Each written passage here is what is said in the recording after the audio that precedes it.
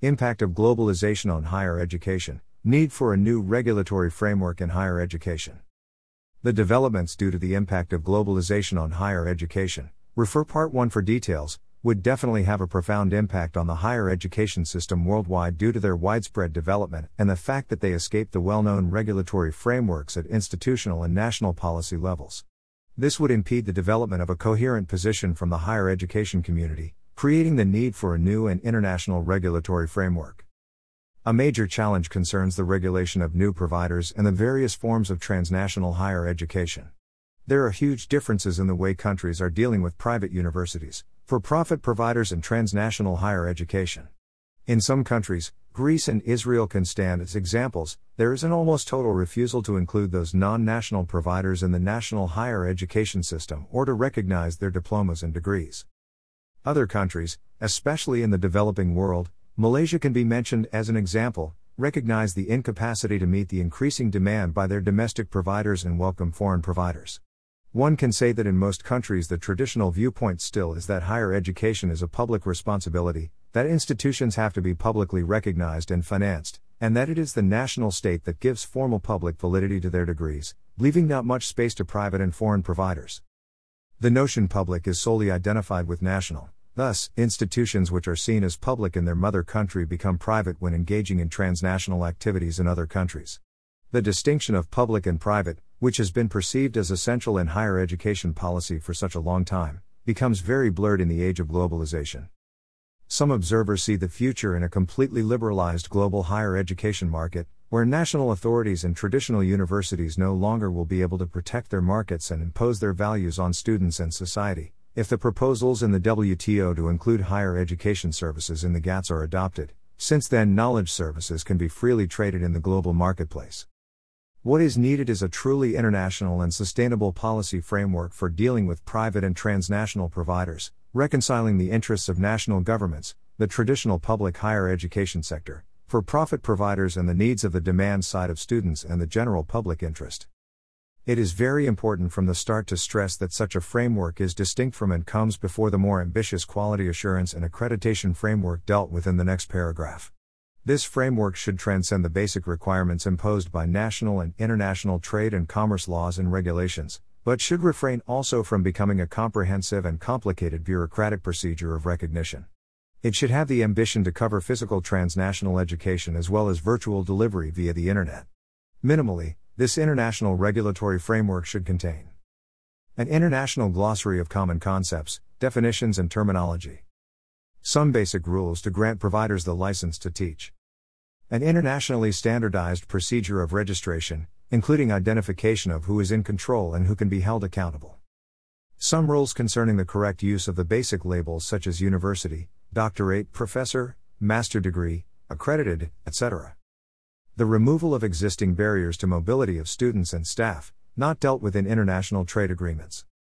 Some basic elements of a professional code of good practice, building further on work done by UNESCO, Council of Europe.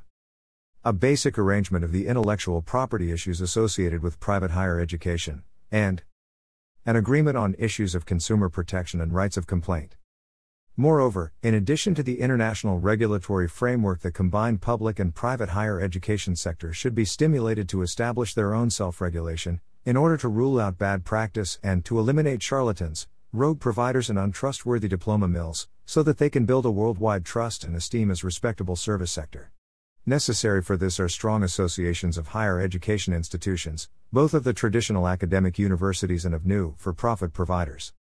Another challenge is finding a comprehensive solution for the issue of the international transferability and recognition of qualifications and credits. This issue has two sub-questions, namely the recognition of foreign diplomas and degrees and the recognition of diplomas and degrees delivered by non-recognized institutions.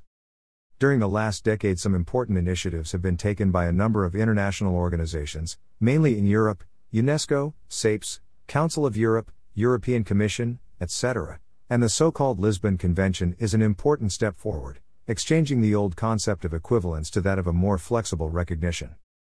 Nevertheless, in the context of growing mobility of skilled labor and globalization of the professions, the rather strict national regulations concerning recognition of qualifications create many problems and unnecessary insecurity and suffering for individuals and families. The enormous diversity in national higher education systems and degree architecture is still mirrored by complicated bureaucratic procedures to investigate whether a foreign or unknown degree matches the domestic ones. Even countries defending a liberalization of higher education trade, such as the US, apply very strict and severe procedures for the validation of foreign degrees in their own country. The professions, which are more and more organized on an international scale, for example engineering, medicine, accounting and many others, are ready to adopt more flexible attitudes in this matter than most national authorities. In this field, some important international agreements, such as the Washington Accord in the field of engineering and technology, pave the way for an international approach. There are similar problems concerning the recognition of study periods and credits obtained abroad or in non-recognized institutions. Also within programs there increasingly is mobility, promoted by programs such as Erasmus/Socrates in the European Union. The development of modular courses and the evolution towards less standardized and more flexible curricula will increase the importance of credits as units for validation of learning experiences. The growing interest in recognition of experiential learning in higher education and lifelong learning even will call for a definition of credits, which is independent of formal learning, as is still the case in both the American and European concepts of credit. The transferability of such credits over national boundaries will not be easy, when many countries even refuse to recognize formal academic study in institutions beyond their administrative supervision. Thus, there is no alternative than to take a new international initiative in the field of recognition of qualifications. The higher education sector and the national educational authorities have to take up the responsibility to find a common, international approach themselves for harmonization and integration of higher education systems, degree structures and curricula among countries, a more or less automatic recognition of foreign degrees and credits within higher education areas with similar higher education systems and quality assurance procedures. There has to be some kind of international recognition of the institution or institutional accreditation, and the program concerned should be subject to the same quality assurance and accreditation procedures as those applied to the already recognized institutions and programs. The third and probably most important challenge, of course, is developing an international approach to quality assurance and accreditation. In the previous decade, quality assurance and accreditation systems in higher education have been developed in many countries.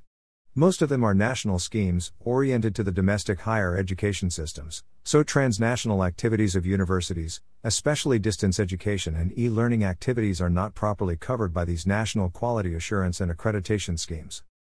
In a number of countries, accreditation schemes have been developed as an instrument to regulate and control the higher education market. The establishment of transnational professional accreditation compensates the absence of truly inter- or transnational public accreditation systems to some extent.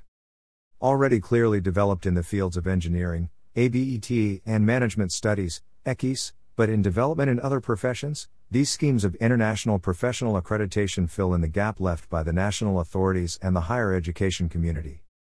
Another development is the import of foreign accreditors, as is the case of American accreditors or the British Open University Validation Scheme asked to accredit programs or institutions in other countries. The establishment of organizations specifically devoted to the accreditation of transnational accreditation is another interesting case, although up to now the most important endeavor in this field, GATE, has not been very successful due to its links with a particular for-profit provider. These developments have in common that they originated outside the higher education community and policy fields, demonstrating the inability of the global higher education world itself to develop its own systems of transnational self-regulation.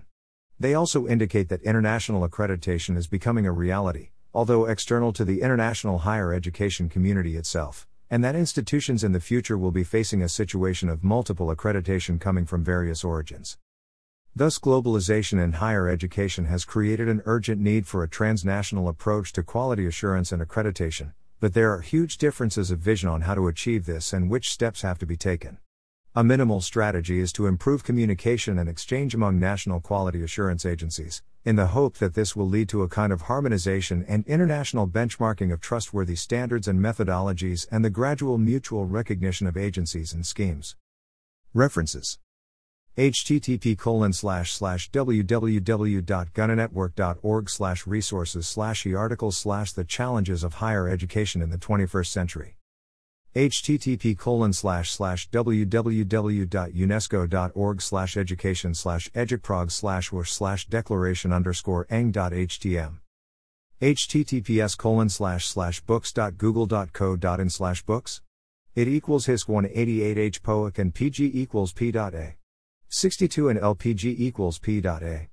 62 and DQ equals challenges plus facing plus higher plus education plus in plus the plus 21st plus century plus UN and source equals BL and oats equals JIGF and SIG equals PZ underscore 1 SKWFT 9 XW6 Levick GWZ7 VOIC and HL equals N and S equals X and VED equals 0 Kick 6 EUGUFSHMINSK 7 VQ1 YIPS 3 Coke 0 U UGRV hash V equals 1 page and Q equals challenges percent 20 facing percent 20 higher percent 20 education percent 20 inches percent 20 the percent 20 21st percent 20 century percent 20 on and F equals false.